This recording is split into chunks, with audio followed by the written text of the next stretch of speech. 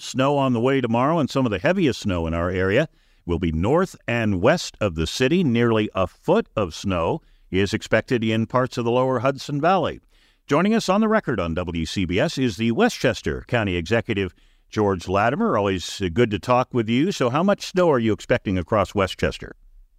Well, Steve, as you've reported, I think very accurately to this point, it's a range in the northern part of Westchester County, closer to Putnam, Dutchess, Orange, Rockland County.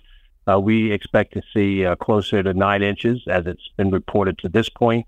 The further south you go, where we border the Bronx, Yonkers, Mount Vernon, New Rochelle, closer to Long Island Sound, probably about 3 inches. And there's still things that can move that direction of the snowstorm. But we're assuming the worst and preparing for the worst. This is the winter. It is February. It is New York. So it's not as if we haven't seen this before. But we've had unusually small amounts of snow up to now. So it will cause havoc tomorrow morning, and we'll have to be ready for it. Yeah, you're right. It's been a while since we've had a big snowfall in the area. Are you already mobilizing snow removal crews, snow plows, and the like to have them ready in the areas where you think will be hit hardest? Yeah, our crews will be ready to move into action. Generally, we'll brine roads later on in the day. It's a little early to do it right now.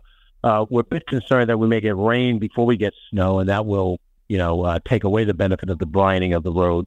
But since this is going to start falling after midnight, we're fortunate that the road should be empty. So once you hit about 3 inches, you can start clearing snow off the road, and we can start doing some clearance in some of the areas that we're responsible for and the local governments are responsible for. But tomorrow morning's commute is going to be problematic. I think everybody understands that. I expect we'll see a lot of school closings here and late openings. And I think people just have to build in more time tomorrow to start your day in order to have the extra time you need to go from point A to point B. New York City has already said that its schools will shift to remote learning tomorrow. What do you expect as far as schools across Westchester? Well, I think you'll have a variety of things. You have to remember we have independent school districts up here, 44 of them to be specific, and everyone makes a different decision. I think you'll probably have canceled school in some of the northern districts in the county and delayed start in some of the southern districts, but we don't know yet. I had breakfast with one of the school superintendents today, and, we're both turning into, 880 CBS to find out what we should do. And I think probably over the course of the next few hours, those decisions will get made and be announced.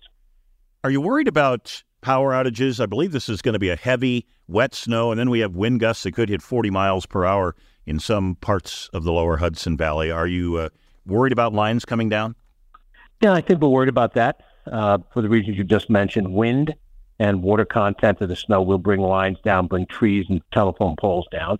We're worried about flooding issues whenever we have high tide because we are downstream for water that goes into both the Hudson and the Long Island Sound.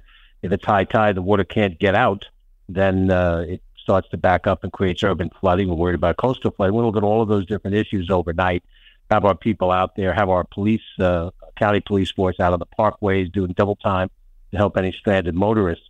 But I think, the logical thing, and you've said this, other people have been on your program and said this, prepare in advance. Don't be surprised. If we know we're going to have a power outage, make sure you have batteries. Make sure you have some water in the house so that you don't have to rely on things that are powered by electricity if it goes down for a few hours. Once the storm stops, we work with Con Edison and NYSEG, which are the two electric providers up here, and we usually can get things put back together pretty quickly. But there is a gap time, and you have to plan on it so that you're not caught short. All right, Westchester County Executive George Latimer, thanks for coming on. Maybe we'll talk with you tomorrow and see how things are going. Steve, always a pleasure. Thank you.